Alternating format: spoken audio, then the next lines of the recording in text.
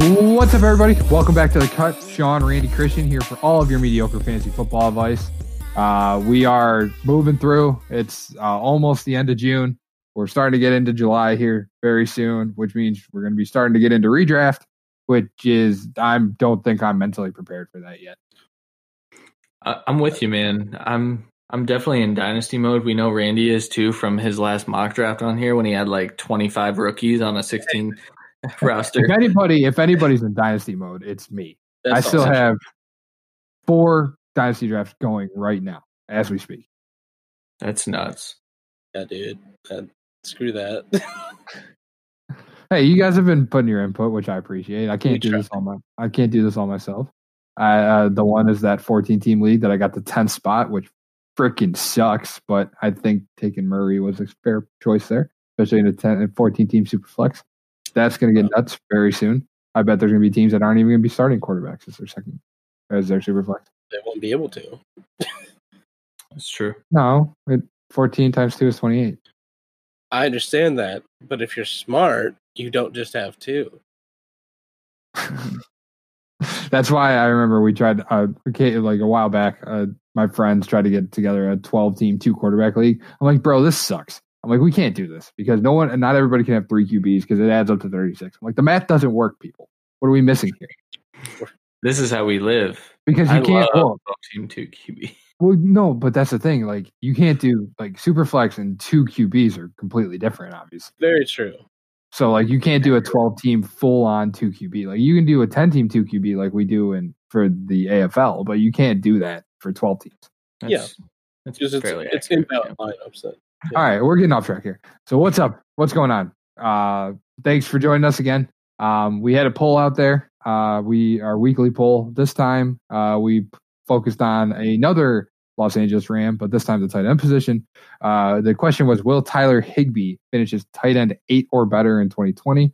70% said no. Only 30% said yes. I agree with this statement. Yep. And same. He's still being drafted as tight end 8. Yes, he is. That's crazy. But also, like you guys mentioned off air, smaller sample size. I think the consensus is closer to that tight end 8. But apparently, our followers are enlightened. Yes, shout out to our followers. Yeah, because they listen to us. Hundreds and hundreds. Yeah. Well, yeah. I mean, what's funny is if you dive into the statistics, Gerald Everett, like, people just seem to be forgetting about him. But he's going to take a lot away from Higbee. I think a lot of people are just saying like, oh, well, it's just Woods and Kupp this year. There's no more Cooks. So like someone else has to get, it's like, no, it doesn't work like that. Especially when you have 2 younger tight ends that both are pretty talented. Like you're going to be in for a rude awakening if you're taking Tyler Higbee that high, obviously. Oh yeah. But I'm sure we'll get into that much more later. So we have our favorite segment of the podcast, Randy's review readings. We got to think. I think we have to think of a more clever name for that, but we'll come up with something. I'm definitely digging the triple R's because Randy is kind of a uncommon name. So we're gonna have to think of something more clever. But Randy, we got another one today. Okay, you can call it triple R. Just call it triple R. We could shorten it. We'll figure that out. Whatever. All right. The title is Great Podcast About Fantasy Football, and the author is The Beeve1211. Review was fun and informative facts and stats in fantasy football. These guys really feed off each other. Don't sleep on this podcast. Very impressed. We really appreciate you reaching out and leaving a review for us. Hopefully we can continue to get more of these, and hopefully that builds this potential listener league up and up too. Also, Christian, you know what I just realized? Why do we have like the most uncheerful guy of the 3 of us read these? What? I think he's cheerful. Let's come on, Randy. First of all, I'm definitely the most cheerful of this group. I don't tend to be serious at times.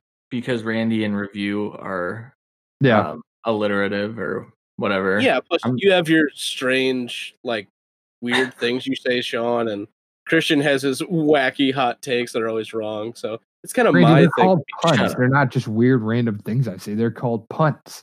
See, I feel like mine's better. They're called bad dad jokes, bro. Yeah, but they're funny.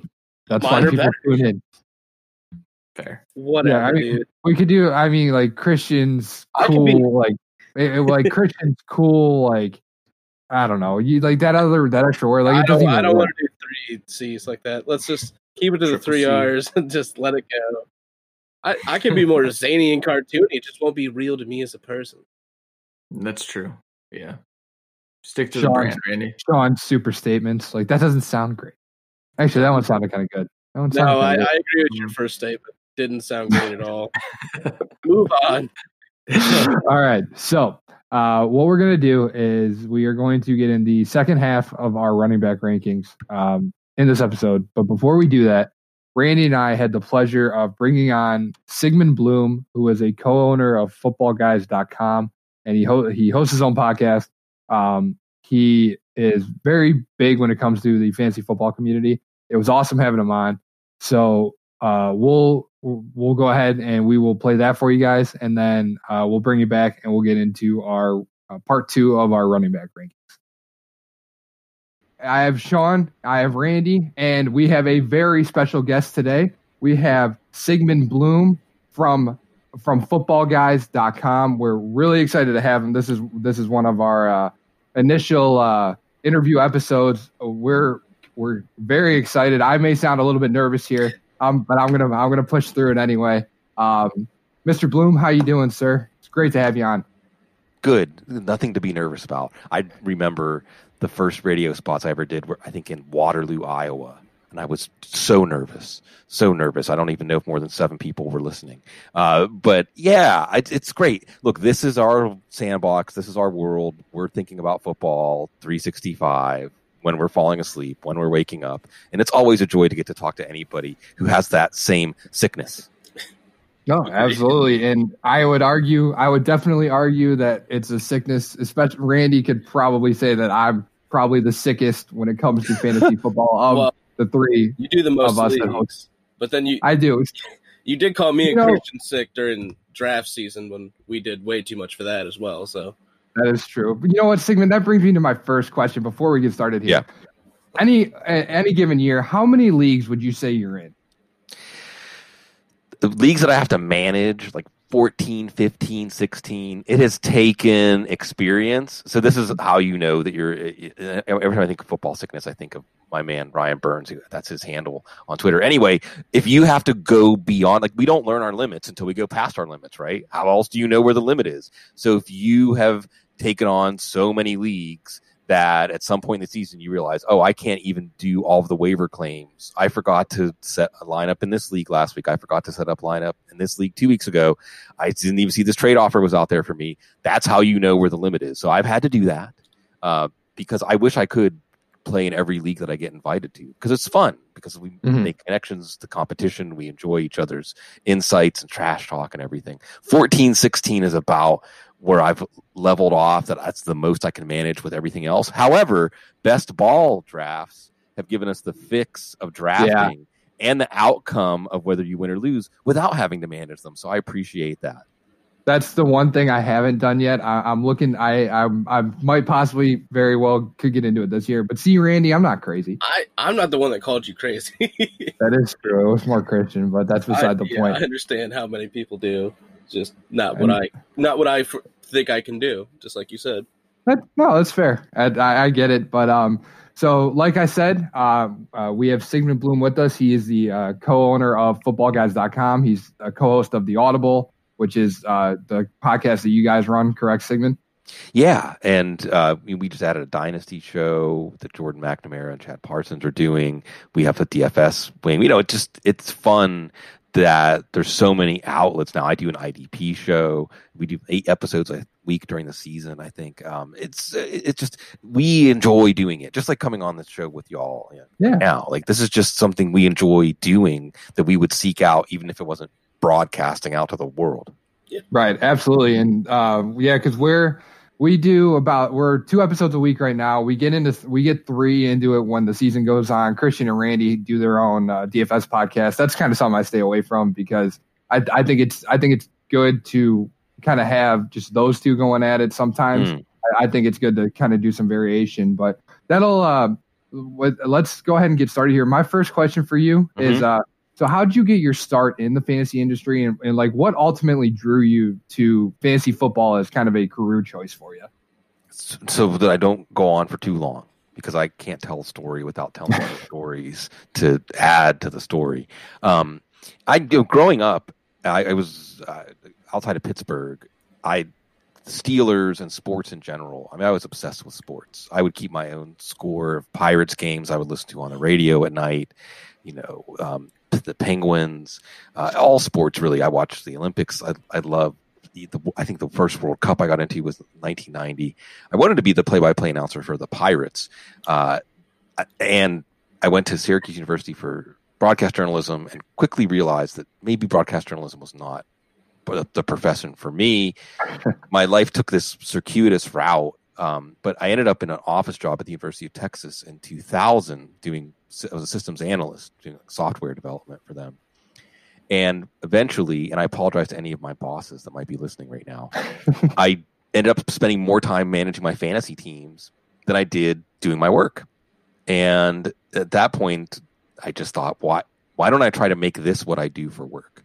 It was something that was a more ludicrous idea then than it is now when it's an industry.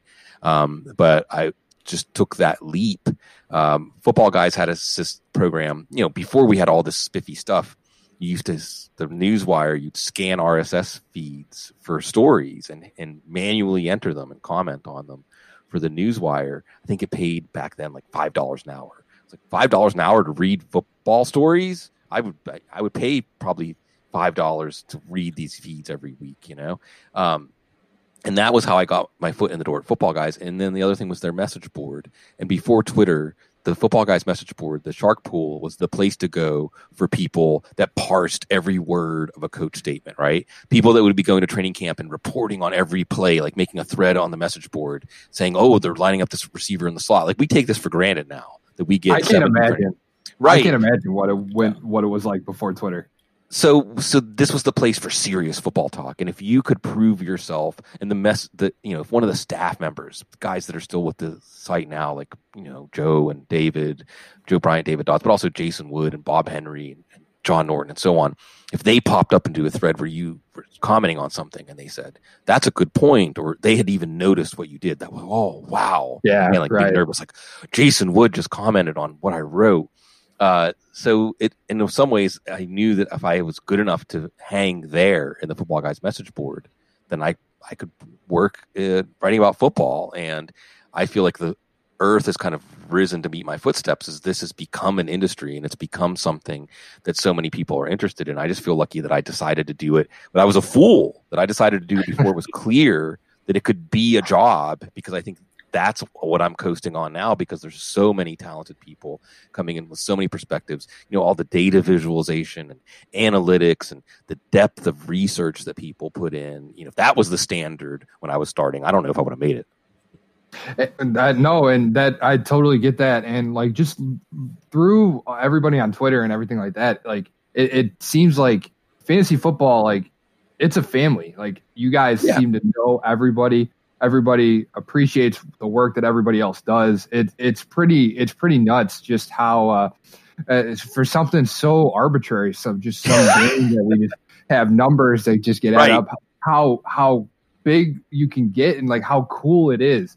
And like, that's what I think a lot of people that aren't necessarily into fantasy don't understand, is like, it's not just you're watching football games just to see, did my guy score? But it's like, this is something that takes up multiple months of the year, and it's something that keeps you invested every week. It keeps you, like you said, you're trash talking with other people. You're ridiculously invested in. Like, I think that's what it draws fantasy football to me so much.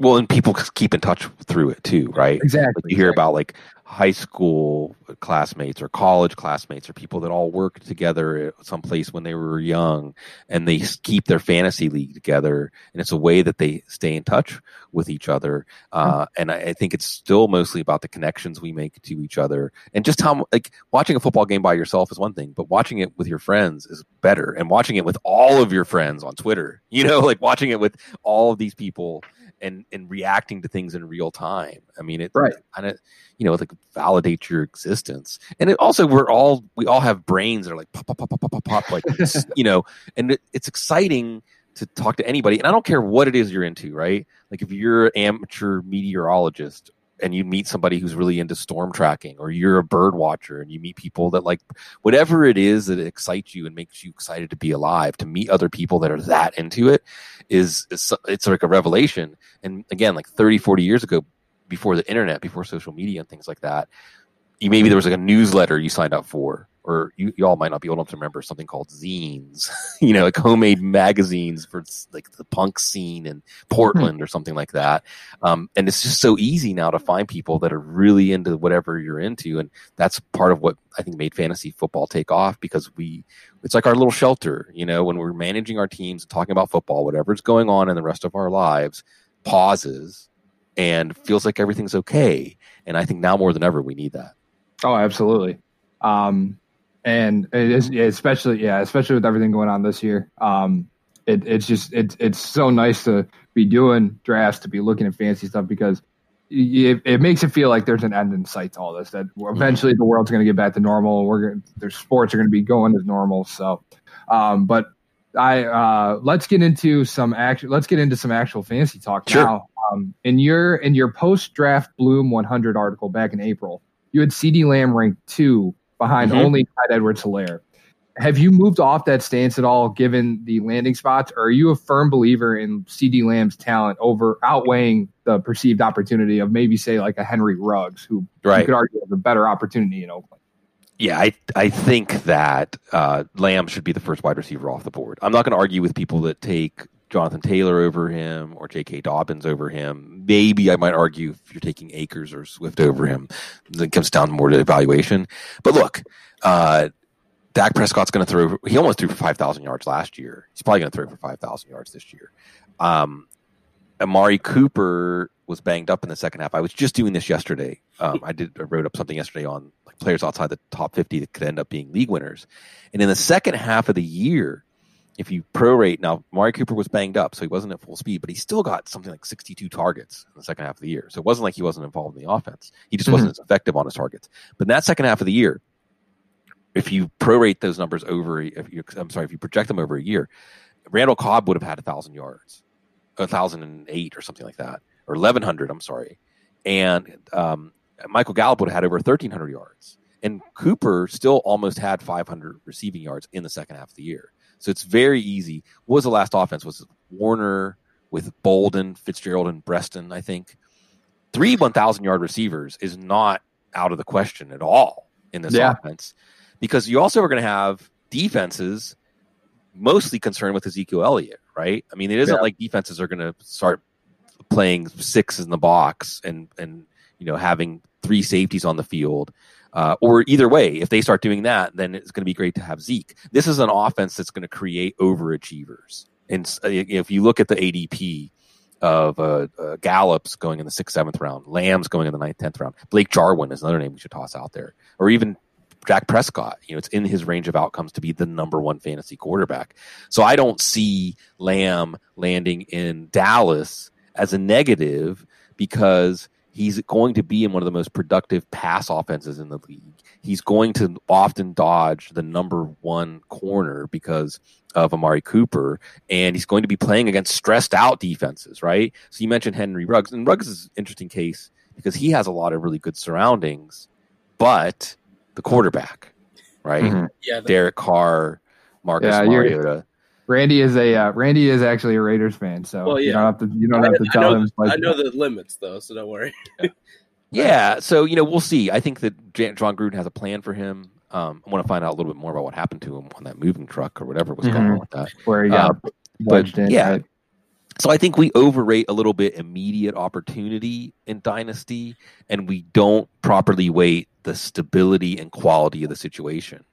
Because that's one of the other things. I think T. Higgins is another guy that stands out among rookies this year where, hey, I can project the next 3, 4, 5 years and know what I'm getting. Mm-hmm. And you can't say that for Ruggs. You can't say that for Laviska Shenault. You can't necessarily say that for Michael Pittman. So that's something that I'm looking more long term when I'm putting those rankings together.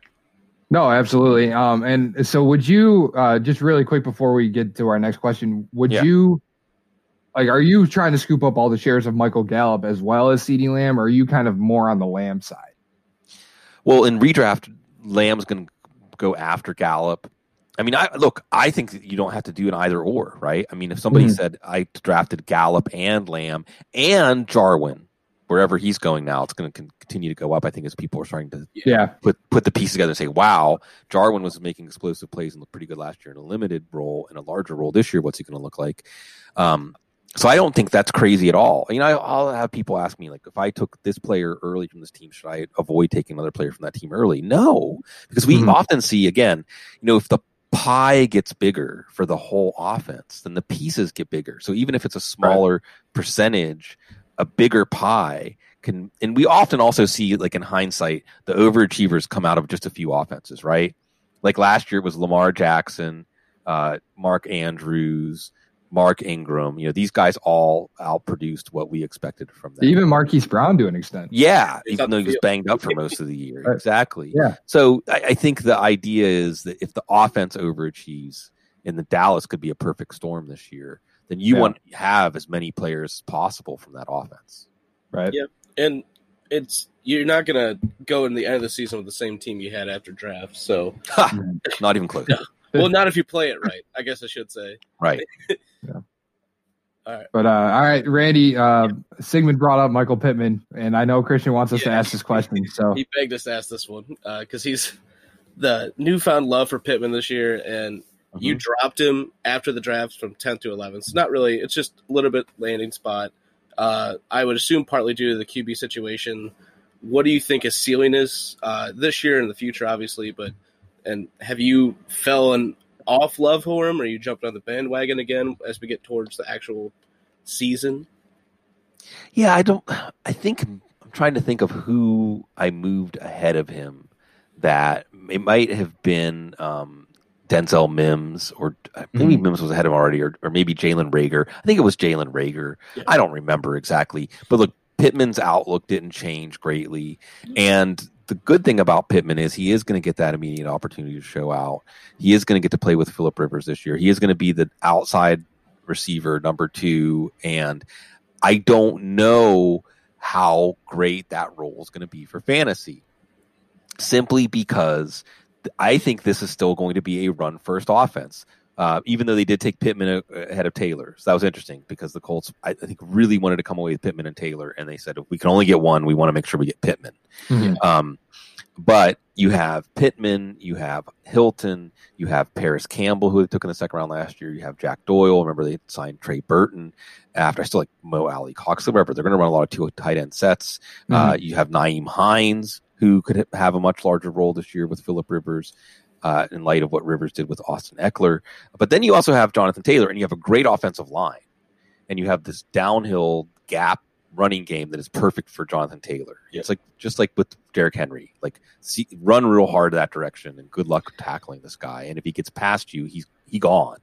I think that they're going to give Phillip Rivers more of a directive to take care of the ball, limit turnovers. They have a good defense. Remember, they traded for DeForest Buckner too. The Colts are a real exciting team this year. They are.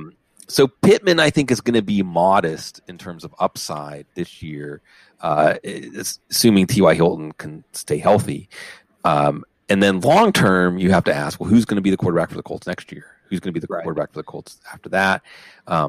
So but from a pure upside perspective, what you like about Pittman is he's big and he's strong and he's fast enough. Remember, when we're talking about these 6'4" receivers, 220, they don't need to be 4'4" guys. If they are, then you get like, you know, AJ Green and Julio Jones. But Josh Gordon when he was right. You know, Calvin Johnson, you know, but he's fast enough to be a downfield threat, and he can win at the catch point. But he was one of the most polished rookie receivers in this class, along with, of course, Judy and Lamb, and I think Justin Jefferson. But usually a big receiver, because you see people compare him to like Vincent Jackson. Vincent Jackson was so raw. Even Kenny Golladay, so raw when they came into the league. And I would say that even Kenny Golladay at this point in his career is not as good of a route runner as Michael Pittman is right now. Right. So Pittman can create separation. Pittman can run shorter routes, can break off the stem, and he's got good footwork and flexibility for a big receiver. But he can also be that bully with good enough speed to win at the catch point. So he's an exciting player. I'm just not sure if the Colts 2 or 3 years from now are going to be a place again where fantasy receivers overachieve depending on the model for the offense and who the quarterback is. How fun would it be if Jameis Winston ended up signing with Indianapolis after this offseason? Like, I think to me that would jump Pittman way up. Yeah, like, right. Case.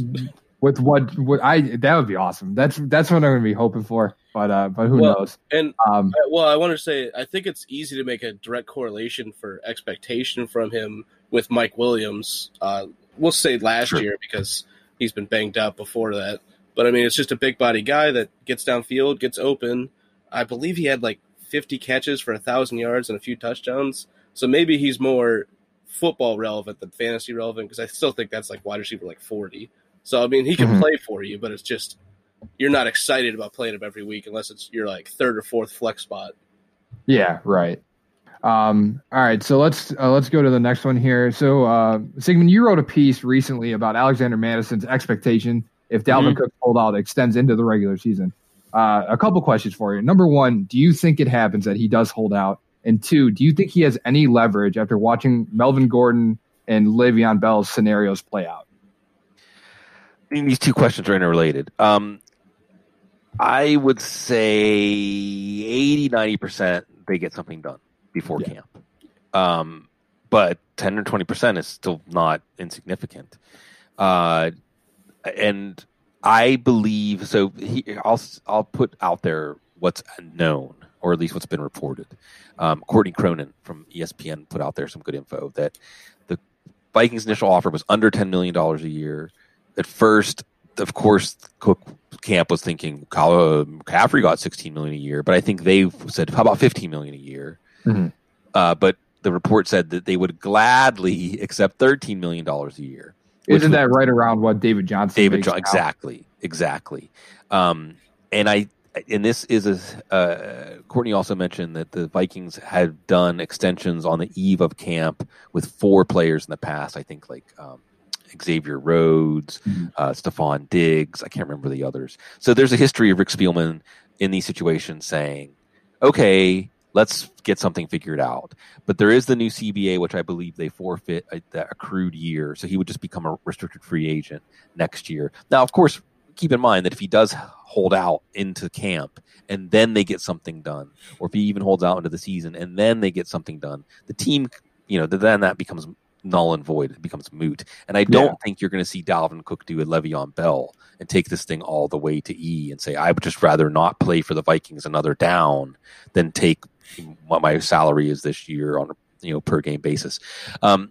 So it's hard to say. And I just had Paul Charchian on my show this week, who's Minnesota radio, very prominent, and he said he doesn't really have a read on this right now. He's not really hearing anything specifically, but he thought chances are it'll get done. Now, does he have any leverage? No, except this: the Vikings' offense is built around Dalvin Cook. And Alexander Madison's a fine, rugged runner with good footwork. He's an excellent fit for the wide zone running game. He's not Dalvin Cook. He's not close to Dalvin Cook. And the offense was so much better. Again, Courtney posted numbers from ESPN Sports Information Stats about like the difference in Kirk Cousins' efficiency. Like his completion percent went from like 71 to 66 between when Cook was on the field and not on the field. When Cook was on the field, his touchdown interception ratio was 15-1. When Cook wasn't on the field, it was 10-5. So I think they know that Cook is the key to their offense. This is like Ezekiel Elliott last year, right? Yeah. Like, whether it's true or not, the Cowboys saw Elliott as a key to their offense. I don't think the Chargers saw Gordon as a key to their offense. I don't think the Steelers saw Bell. I mean, the Steelers were plugging in D'Angelo Williams, and he was putting up similar numbers to Bell, right? So I do think that Cook's leverage may well be in that he is indispensable for this offense, or at the very least, this offense is going to take a big step back. It isn't just a plug and play situation. Yeah, makes complete sense. That was basically my argument on our last week's show. And Christian, and the thing is, I'm not trying to call him out, but I think there are more people too than not that think that Madison is a fine replacement for Cook. I don't believe that. Like you said, the Vikings offense is just built around Cook, and Dalvin Cook is just really, really good. I don't think they're nearly where they want to be if Madison is the guy starting week 1 in their backfield. Yeah, he's not there yet. At least, I mean, I don't think he has that talent level, but who knows? And he's a second year player, and I mean, I get that Cook hasn't been healthy for a full season, but still, like Cook just has that explosiveness. Look, Madison was hurt. Sorry, didn't mean to interrupt you. No, you're good. Madison was hurt when they needed him last year, right? When Cook finally couldn't play, Madison wasn't even healthy. Then they got nothing. So they were from the running backs.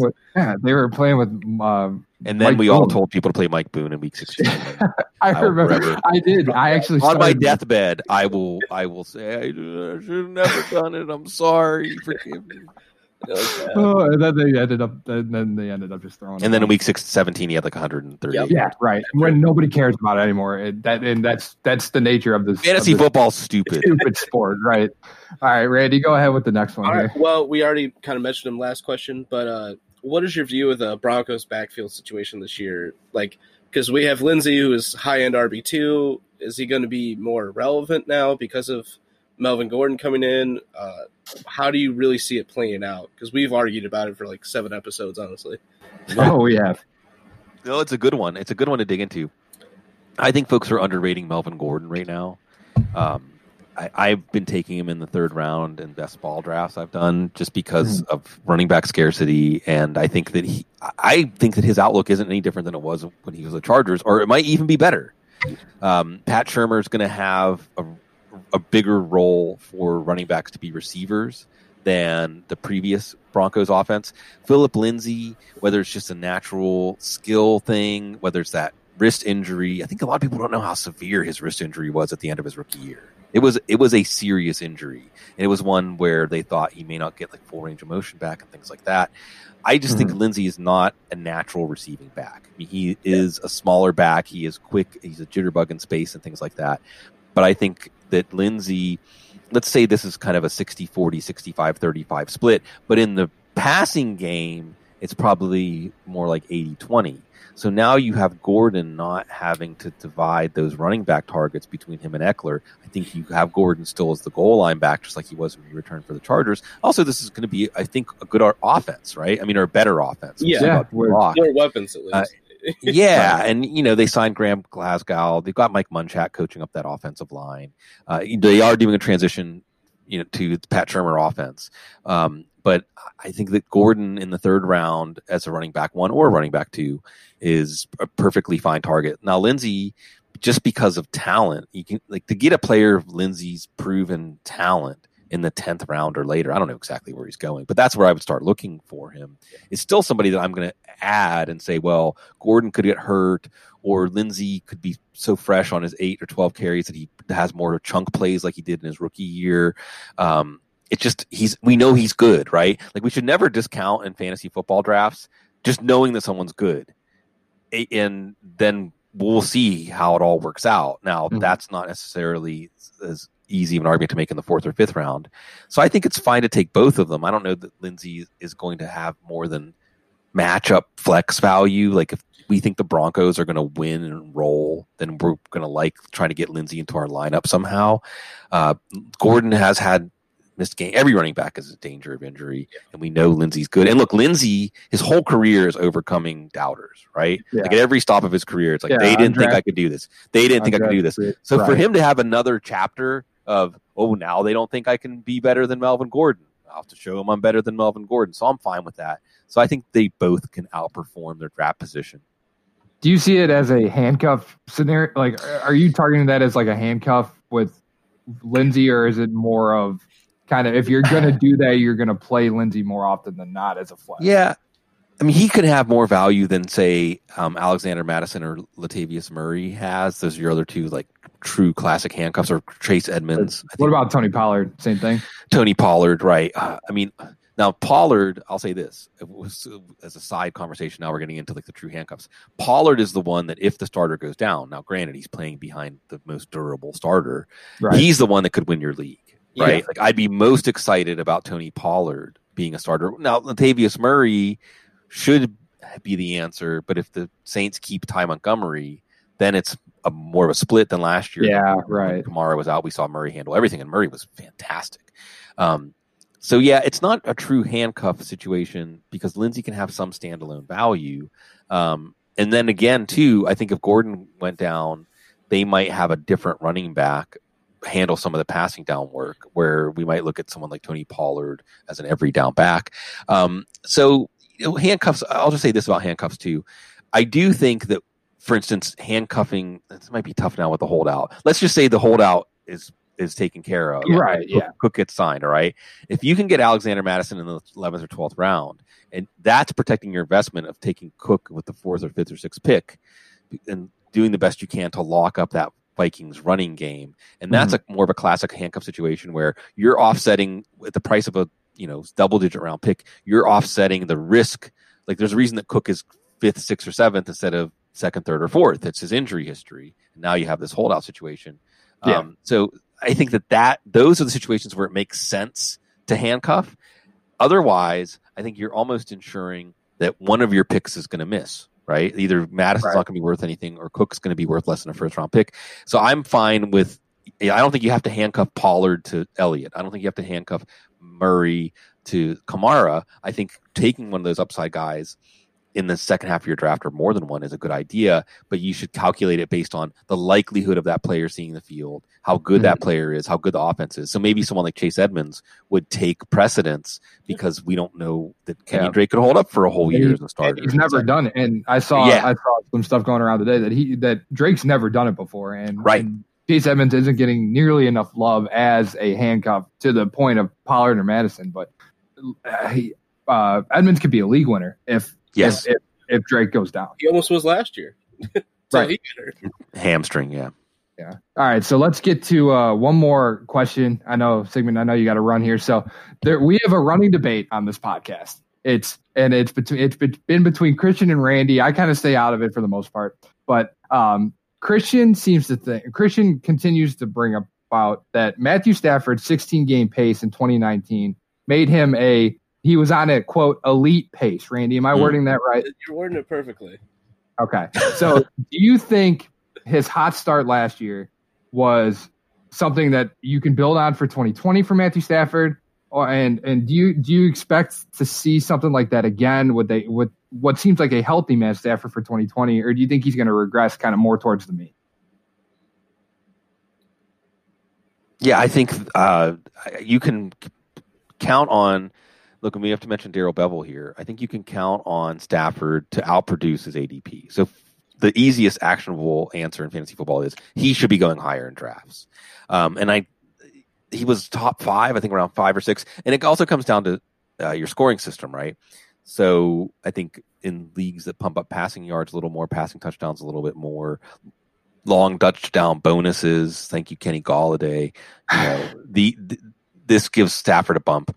I'm also looking at schedule, right? So he does start out with Chicago, but then Green Bay and Arizona, and then New Orleans, and then after the bye, Jacksonville, Atlanta. So this is not an imposing schedule. I would be fine in most leagues going in as Matthew Stafford is my quarterback 1, waiting long at quarterback, and then maybe taking an upside pick as my number 2, just in case, like Teddy Bridgewater or Joe Burrow or someone like that. And then we'll see. The back thing is a little bit. I mean, it just gives you pause, right? Yeah. It gives you a year and a half. You thought it was no big deal. Go ahead. That's what I was saying. We're going on 2 years of back problems now. Right. And it's just a little ominous that he didn't think it was a big deal, and then all of a sudden he was done for the year. And they shut him down, and he has to get surgery on it, right? Right. So, it just gives you pause, but I'm totally fine with Matthew Stafford where he's at, and I think that he's absolutely underappreciated, whether it's fantasy or people in Detroit or football fans in general. And I think as long as Marvin Jones is on the field, then Jones and Galladay, and we'll see about T.J. Hawkinson, because now we see that Hawkinson. Yeah, they're saying that he's not 100% yet either. His ankle was more serious than expected, so that's something to consider. But look, this team. The other thing here, if you want to fade Stafford, is that the team spent a second-round pick on DeAndre Swift. They want to run the ball. They want to run the ball. The defense has to be better for them to be able to do that, though. So, all those plans could go by the wayside if the defense gets them into higher scoring games. But I absolutely, Stafford was producing, I think no matter the scoring system, at a top 5, top 6 clip. And we can look back at last year, and it wasn't necessarily like a lot of those games were fraudulent. He did have a 3-touchdown game against Kansas City. He had a 4-touchdown game against Minnesota, and then of course the Giants and the Raiders. That was his biggest game, 100-yard passing game. I understand what that team is. Don't worry. Yeah, so but that's what you want to see. Like if you face a weaker pass defense, then you pile up the yards and pile up the touchdowns, just like he did. So yeah, I'm confident that Matthew Stafford is going to make people happy, taking him where he's going, as long as this back issue doesn't come up again. Yeah. Right. No, absolutely. And Randy, does that satisfy your argument here? That's my argument. You guys give me a good idea. Go ahead. I think he's a fantastic quarterback. Always is for fantasy. Always outproduces where he's drafted. It's always that elite word though. Whenever someone uses that word elite, that's when you know that there's going to be some argument that's going to come up. Exactly. Here. It happens. But so Sigmund, we know you got to run here. Do you have anything before you go? Do you have anything for footballguys.com that's going to be coming in the coming weeks that you want people to take note of, or any projects or anything you guys are working on? Actually, I'm getting ready for a Pros versus Joe's Dynasty startup draft in July. So I'm actually going to try to put together it's a super flex league. So I'm going to try to put together some super flex dynasty rankings. That I will take those as soon as you let me know when you bring those out, because all three of us will definitely take a look at those, because I'm getting into more dynasty startups this year. So I am all over. Oh yeah. And Superflex is great because it's challenging. Because of the different skews. And this also is FFPC format, so tight ends are tight end premium, so it skews positional value. Football Guys early bird subscription rates expire on Father's Day, so check that out. We always have money back guarantee, etc. And if you don't know Football Guys, we're all obsessive, just like Sean and Randy and Christian. And y'all give me an idea that maybe I can add to my business card, is that I'll just come in and do dispute resolution. Right? So when people on a podcast are arguing, I'll come on the show and I'll settle it. I'll say, Randy's right. I've issued my ruling, and then move on to the next show and bring peace throughout. Sigmund, off the air, we're gonna need your personal phone number just so we can bring you back whenever, because we have a ton of these, because there's three of us. We're all kind of idiots. We're all stubborn. So absolutely, we'll pay you. We'll do whatever we need. But that's right. And the ruling is binding. No appeals. So we can't exactly. So once Sigmund declares who's right, that's the end of it. So perfect. But awesome. So we really appreciate it. We love to have you on. I know I'm sure Christian would have loved to have it too, but he's off in his big boy job, and Randy and I have some time to do this. But Sigmund, we appreciate it. Randy, you got anything? No, just appreciate having you on. Yeah. Thanks. Yeah. Great pleasure, guys. This is fun. And I think it just, everywhere around our fantasy football world, we're all enjoying each other's company, keeping each other's company with our live minds and our disputes to be resolved. Welcome back to The Cut. So there it is. That was our interview with Sigmund Bloom. We really appreciated having him on. It was great for Randy and I to talk to him. The dude is unbelievably knowledgeable in his stuff. It was awesome. I had fun. And hey, we said we made him feel better. He said he felt better than he did 45 minutes before that, right, Randy? So we could that, how that made me feel good, because we helped the dude, we helped him with his day. But I mean, he's really cool. Football Guys is a site that I always try to use. I download their Draft Dominator app every year for my redraft stuff. It's nuts. I don't know if you guys have ever used it, but it's awesome. But Football Guys, this is all they do. They're all fantasy football. And maybe at some point that's what we're going to do. But it was really cool just getting to talk to him, not only about where he started, what he did, but actually get into the like nitty gritty of fantasy football stuff. It was great. So if Sigmund, if you're listening, thank you, man, and we hope to have you on again. I know Christian was kind of disappointed that he's going to be on with you, but Christian has a big boy job. I put that in quotation marks. I'd rather be doing what Sigmund does. So hopefully someday share this episode with your friends so I can. All right. So let's get into part 2 of our running back rankings. So we did 1 through 12 last week. So go back and listen to that. We did great. Again, we're always great. So your ears will love it. So this one, we're going to do a little different. We're not going to run through 13 through 24 like we did the 1 through 12 for quarterbacks and running backs. But we just have some notables of guys that are ranked maybe higher than you would expect or lower than you would expect. And we'll kind of talk about why. Like we said, like we've talked about before, like this is our input. This is what we projected them out as. So we'll kind of talk about why they are where they are. So you guys want to just start here with number 19 on their list? No, run through up to him, and then we'll talk 19. That's fine. So here's our so number 12 was. You guys remember who number 12 stopped at? Oh hell, bro! Clyde Edwards-Helaire. Yeah, that's right. It was Clyde Edwards-Helaire. So we have Kenyon Drake coming in at 13, Miles Sanders at 14, Le'Veon Bell, Chris Carson, Leonard Fournette, and Jonathan Taylor are 13 through 18. So Jonathan Taylor, another rookie running back that we have as a RB2, which brings us to RB19, and it's James White. Now, this is kind of surprising when you see that his counterpart, Sony Michel, is lower on our list. I did this, and the reason I did this, I projected him at 344 yards on 81 carries, but finding the end zone 3 times, and then just the reception total, 74 receptions, 678 yards, 4 touchdowns for a total of 214 fantasy points. Like, I don't like maybe that total number seems high, but it's like, how can Jared Stidham not want to use him as a safety net? Well, yeah, and especially with 2 rookie tight ends and Matt Lacoste, is he the other tight end on the roster right now? Yes. Yep. So, I mean, James White is going to get the ball because he's going to be working in the same space as those guys, and he's definitely much better. And honestly, feeding James White the ball gives them the best chance to win. They're not super dynamic on the outsides. Obviously, they still have Edelman in the slot, but I mean, we don't know what Stidham's going to be, and if James White emerges as this type of person, I could actually see the Patriots being fairly good. And quite frankly, James White has shown that he can be this just with a different quarterback. Exactly, and I believe last year he finished his RB18 in PPR as well. So this was, I believe, the same passing work as last year with like barely any uptick in rushing, and that's more of a saying that Burkhead's not going to be as heavily involved, and that guy can't do everything. So that Rex Burkhead and Brandon Bolden, man, there's a special place in hell for both of them. Well, they won't be huge Especially factors. Bolden. Hopefully, it'll be Harris and White. I think this just goes to say that I put too much, I have too much stock in the Patriots running backs every year, and that's my own fault because it's just such a shit show every season. We know how Christian feels about Sony Michel.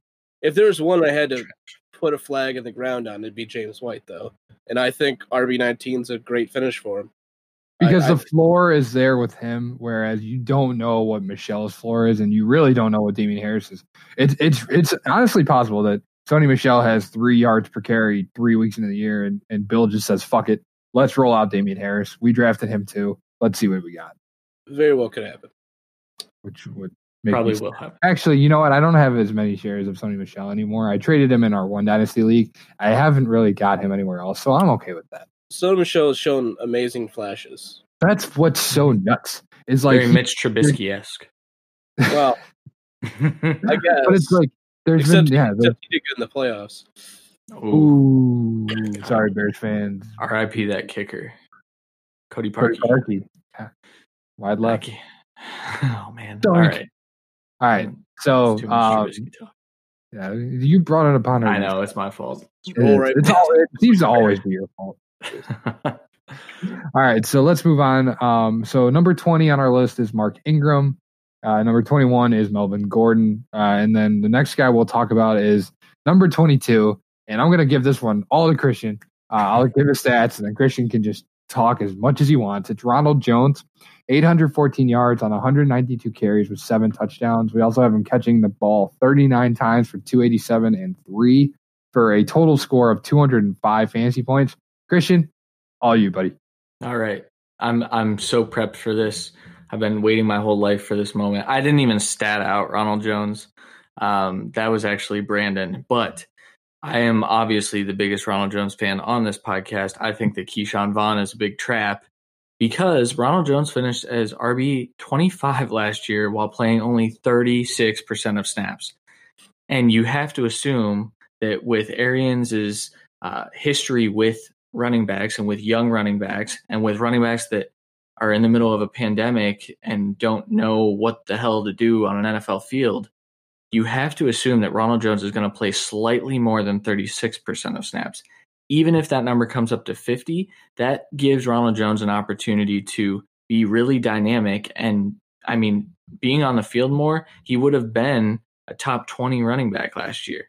I do think that even if he doesn't get better in the passing game, he's going to be on the field in some capacity because, I know I hesitate to compare this offense to what the Patriots did, but we know Tom Brady's tendencies, and Tom Brady's tendencies were, I'm going to throw the ball to my pass catching running back, but that ground and pound guy, well, that's the thing. Dari Agumbawale, I love Agumbawale this year too. I guess like you guys joke that I do hate Keyshawn Vaughn, and I guess I do. Like I think Ronald Jones and Agumbawale are going to be on the field a lot more.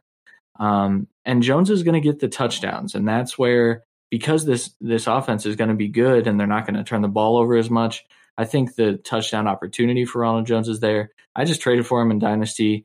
I'm pumped. I actually had to give up a lot. I cried a little after the trade, but had to get rid of my boy Tyrod. But yeah, Ronald Jones, love it. RB22 seems low. Well, let's go.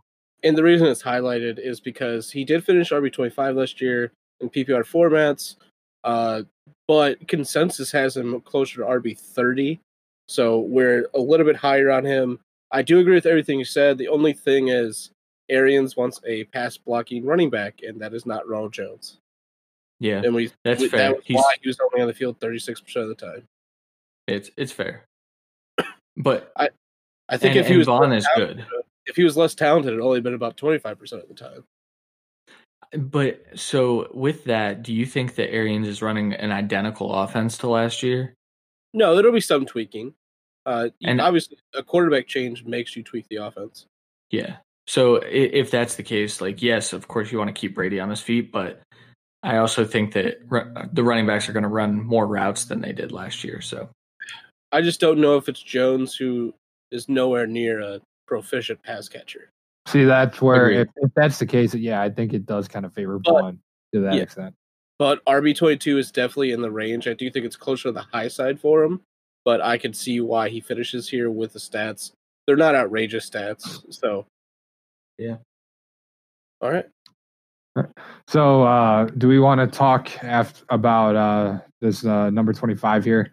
I know we kind of talked about him a little bit already, but we had Raheem Mostert coming in at number 24. I did skip one. Right, skip Mr. Gurley. I did skip Mr. Gurley, so we will talk about Mr. Gurley. He comes in actually right after Ronald Jones at number 23. 201 fantasy points, 927 yards on 225 carries with 6 touchdowns, 34 catches, 187 yards and 4 touchdowns. He's in a new place. It's a bad team. They're going to be behind in a lot of games. What's his ceiling? So his ceiling is his absolute ceiling this year with good touchdown luck would be back end RB1 to me. The Falcons use their running backs a lot. They don't really have anyone else besides him to really be the workhorse or even take touches to a really good extent. I'm pretty sure he had 10 touchdowns last year, so this is 4 less on a new team. And you just said it's a bad team, so I think this passing work is going to be lower. I think what is statted out is lower than what he actually will get. So that's why, to me, that's why I highlighted him. I think he's going to finish more. I think he's going to finish in the teens. Yeah. I tend to kind of agree. I also think that his absolute ceiling is a back end 1, but that would mean that the Falcons are up in games a lot and they're getting to the goal line. And I think they can get to the goal line. And I don't necessarily think that Gurley's touchdowns stay that low, but I also don't think that the Falcons are winning many games. The only argument I have against myself here is that the Falcons don't have a pass-catching running back. Todd Gurley is it. So he's going to be on the field no matter what. Either Smith sucks. Yeah, I mean, So does Brian Hill. Brian Hill, and they could have improved in the offseason. We'll see, but I didn't see a lot that I enjoyed last year from them, so we'll see. The way you worded that was so funny. Yeah, I did like that. I didn't enjoy what I saw. I mean, it was what you saw from Brian Hill and Edo Smith. I mean, They were awful. They didn't watch Quadri Olson be that starting running back in 2 years. I mean, good for him. I hope he is. Screw it. That dude was really good in college too. But yeah, I think this is probably like the average to floor of what he should finish. But again, he could miss games, and this could be high. So we'll see.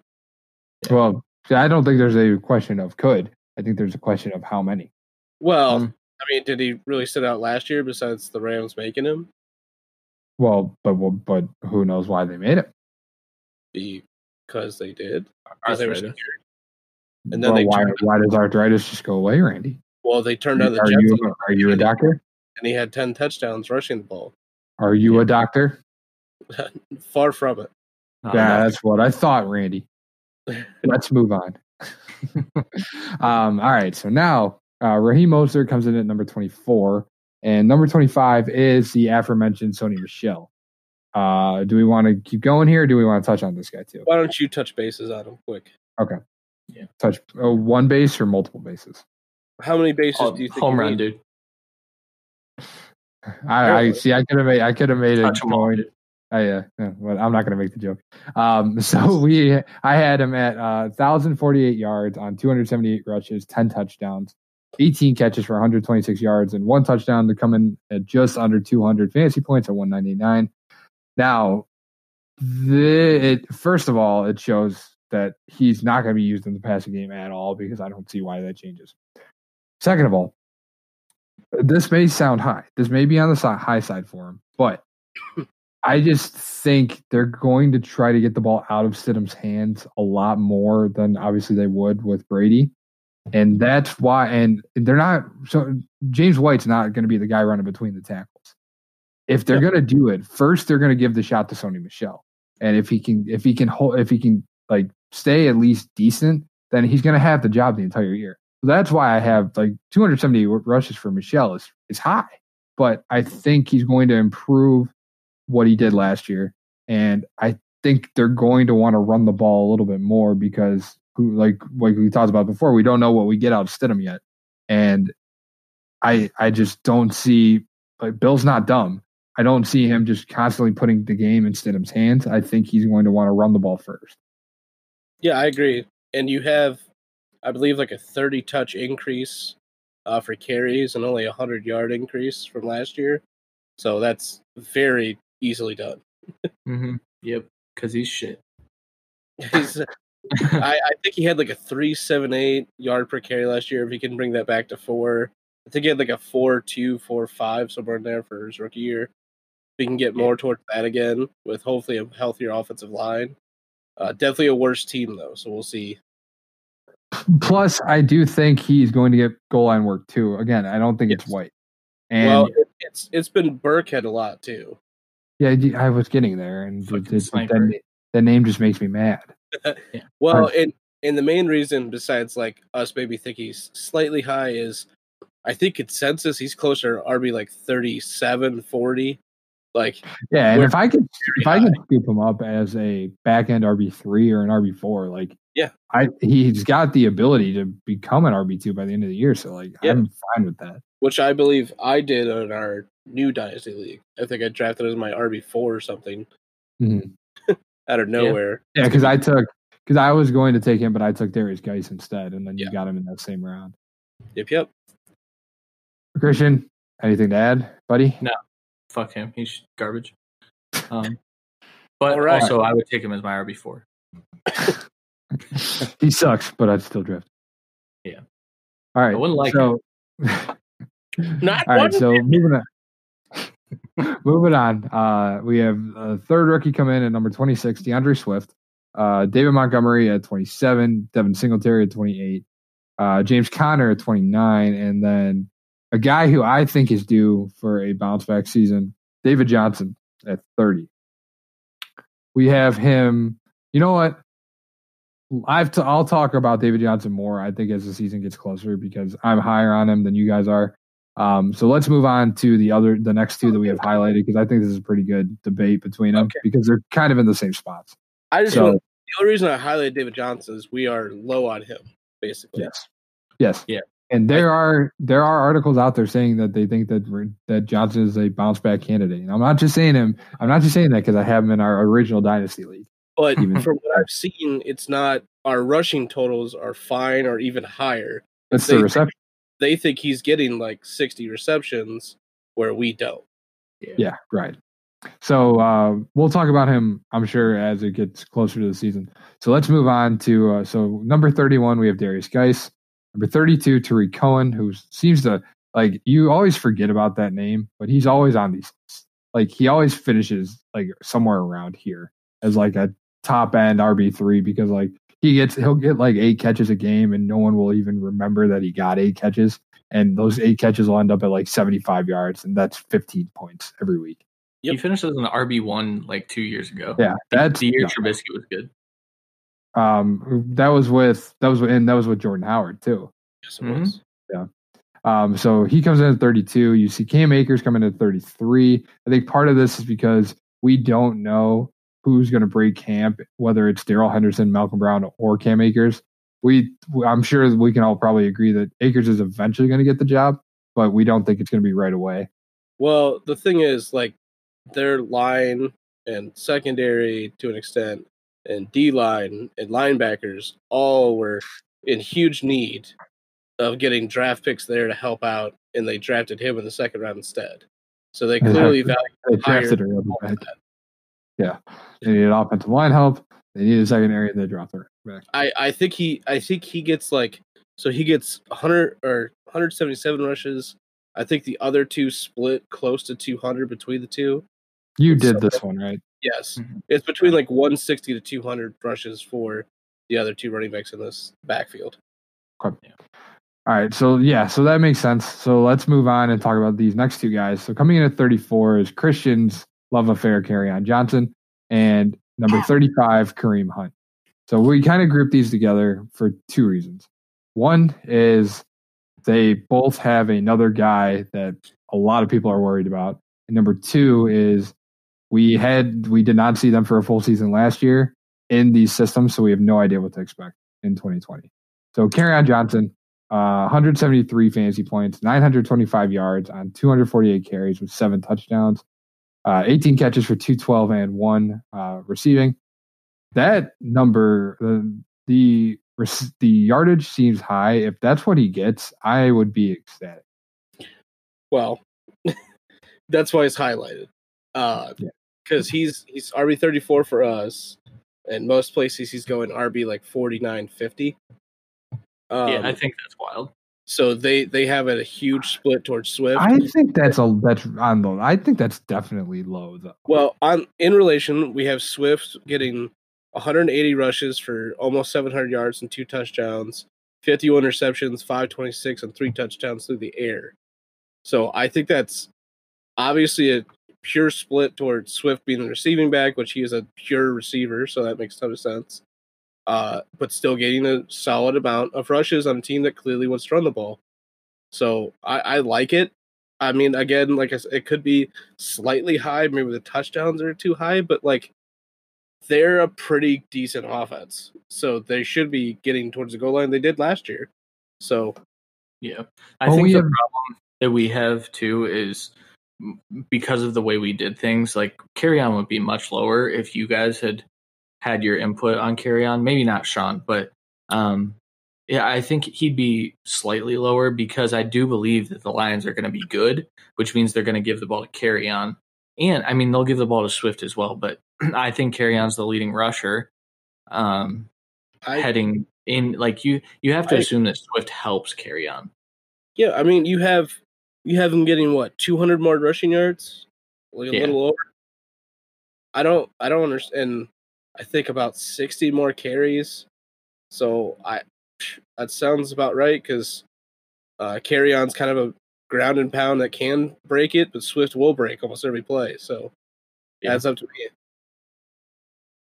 And so again, the next guy on the list is Kareem Hunt at 35, and we talk about these two guys together is because they are coming into a system that they haven't played in, but you know what? Before we go any further, like we have the head coach of the Detroit Lions here, Mr. Patricia. What are you going to do with these running backs? Oh my God! Well, clearly Kerryon and Swift will both get rushing touches, and Kerryon can't stay on the field, so I'm not throwing to him too. Let's go to Swift. All right, folks, you heard it here first. They're going to use this is going to be a two-back system. You heard it from the man himself, Matt Patricia. Swift is 100% one of the best pass-catching running backs I've ever watched a lot of tape on, at least, or watched games on. Yeah. So now we can move on to 35, Kareem Hunt. And obviously, the question behind it is, what do the Browns do with a full season of Kareem Hunt and a full season of Nick Chubb and a new offense, new offensive coordinator, new head coach? Like, there is a lot of question marks. But you cannot hide the talent of both Kareem Hunt and Nick Chubb. Obviously, this is a good problem to have. Kareem Hunt finishes at 557 rushing yards on 127 touches, or 127 carries, 6 touchdowns. We also have him at 39 catches for 300 yards and 2 touchdowns. The problem, I think, with Hunt also, so we have him coming in at 166 points, is you're not lining him up in the slot when you have Jarvis Landry already. I think he would be really good in the slot, but you're not taking Landry out of there and putting Hunt in. Not in 12 personnel or anything like that, no.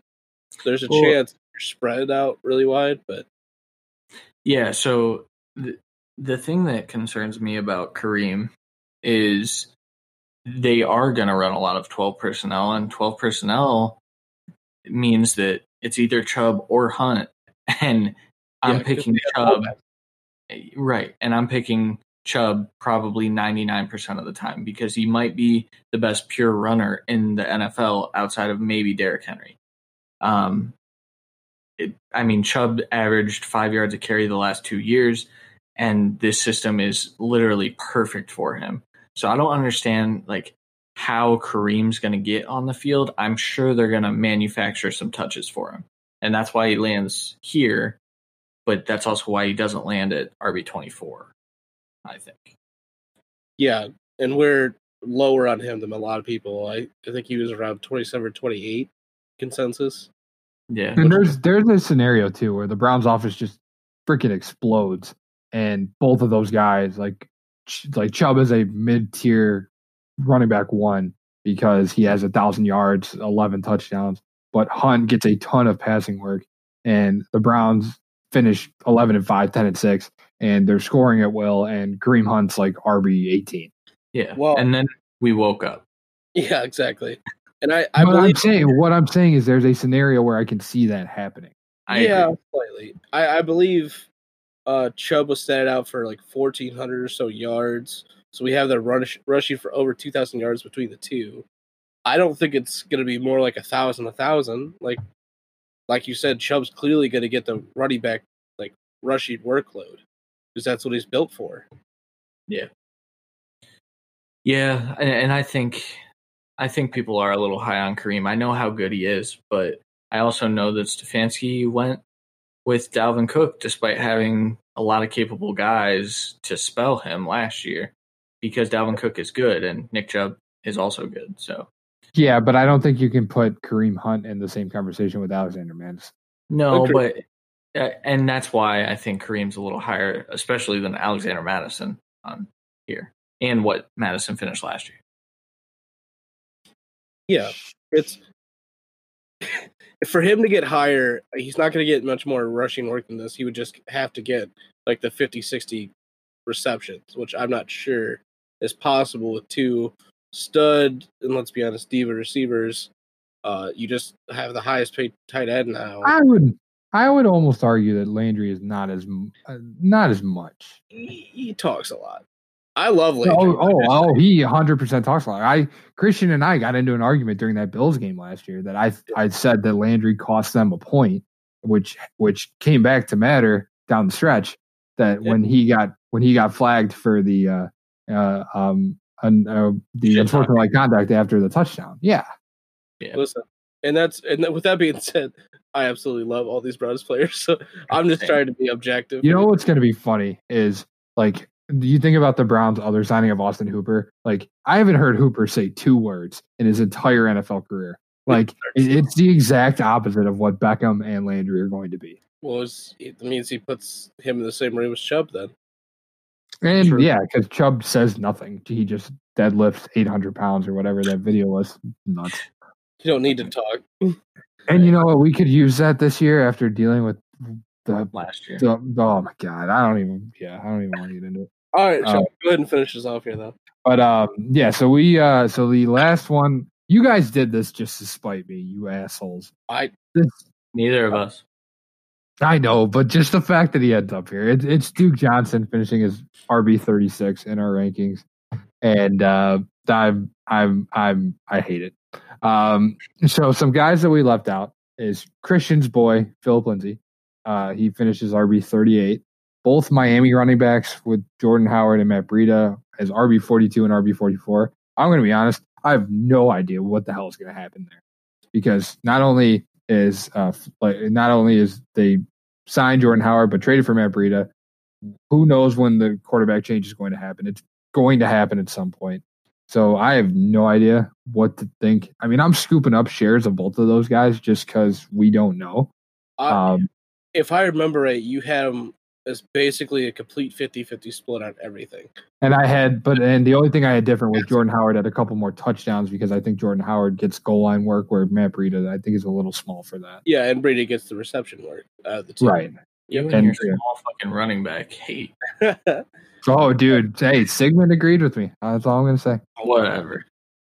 I do think one of those two ends up finishing in our top 3 RB thing, but I agree it's hard to pick out at this point. So, yeah.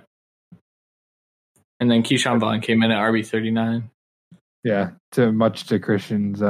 Actually, yeah, you're probably happy about that. In Dynasty, though, I do think that Vaughn is I think that's where we differ. Is that I think Vaughn is a big Dynasty pick. I think he's a important Dynasty piece. Hang on 1 second. Oh God. 1 second. Okay, so Keyshawn Vaughn's older than Ronald Jones. That's all I'm saying. Yes, but he was also drafted by Tampa Bay, by this regime. I was just going to say, so was Ronald Jones, dude. But he wasn't drafted by that regime. Yes. Suck it. Well, you had to correct yourself because he was also drafted by Tampa Bay. Thank you for that. Well, I think a 22-year-old running back that has 2 years of experience, I think he'll be able to find a place, even if it's not Tampa after his rookie contract. And I probably agree with you. But I'm saying that in an offense like that, if Vaughn becomes the guy there, I think that's very important. Because we haven't seen that yet. Well, and there's an argument that he becomes the guy when Brady's retired. So, right. Plus, think about how good David Johnson was when David Johnson was younger in Bruce Arians' offense when it was just him. Neither of these guys play like David Johnson, though. Sure. But I'm just saying that it's not like no, get out of here. You suck. Yo, I have shares of him, too. Let's go. All right, so that's it for our running backs. Do you guys have any other one of these guys that you want to touch on? I think if I had to pick one other guy, I think Darius Geis definitely has a possibility to finish higher, because if he can stay healthy and stay on the field, I think he's very, very good, and I think these numbers are a lot higher. Well, and he finished where he did because he does have that injury concern, so we have Adrian Peterson worked in a good amount. Yes. Yeah, But again, I think eventually the old man has to fall by the wayside at some point, and Darius Geis could be the guy. I know they have Peyton Barber, but God, I hate that name. me too. It's just like fantasy death. Like it's like when you hear the name Peyton Barber, it's fantasy death. One other guy that I just want to mention could be a lot lower is Mark Ingram. Depending on what JK does. I mean, someone mentioned, I think it might have been the Fantasy Pros guys, mentioned that it could be a Carlos Hyde, Nick Chubb situation because JK is that good, and I don't disagree. But Mark Ingram's also a lot better than Carlos Hyde. So yeah, he's better than Carlos Hyde was at that point. Mark Ingram last year when Carlos Hyde was a thing. Last year. Remember last year when Carlos Hyde was kind of a thing in Texas? He was good. And now he's the third running back in the Seattle team. Exactly. Well, second for a little while. Yeah. All right. Christian, you had one more thing to talk about? Oh, yeah. Before we get out of here, so we actually have a new affiliate sponsor, and it's Red Zone Draft Boards. If you guys are having live drafts with all your buddies, this is the place to go. The link is in our description. Guys, like, you can't get a better value. You get a ton of shit. The draft board is way better than anything you're going to get from fucking Buffalo Wild Wings. Yeah. I know that in all of our live drafts, I am definitely hitting up Red Zone Draft Boards and getting this package. It's some awesome stuff. I actually haven't ordered one yet because we're not quite to redraft, but if you guys are ahead of the game, hit that link. You'll actually get $10 off by using the link in our bio. Really cool stuff. We're excited to be affiliated with them. This dude's hating on Buffalo Wild Wings draft boards. I've had one of those for like the last 8 years. Well, not anymore. You just gotta right. Yeah, you gotta upgrade, dude. Yeah. All right, so that'll do it. And there's still some time to enter our listener league contest or listener league. I don't want to call it a contest. Is it I guess contest is the right word. But go on our Twitter page, find the requirements because I still don't know them. But find our requirements, go do them, and then that'll get you in for us. We're going to pick these in July, but you got some time to go do it. Other than that, I don't know. You guys got anything else? No. Follow us at the KFFO. That's it. I didn't say no. Randy did, in case someone got confused. All right. On that note, let's get the hell out of here. For Randy Hall, Christian Williams, I'm Sean Ward. We'll talk to you guys next week. We gone.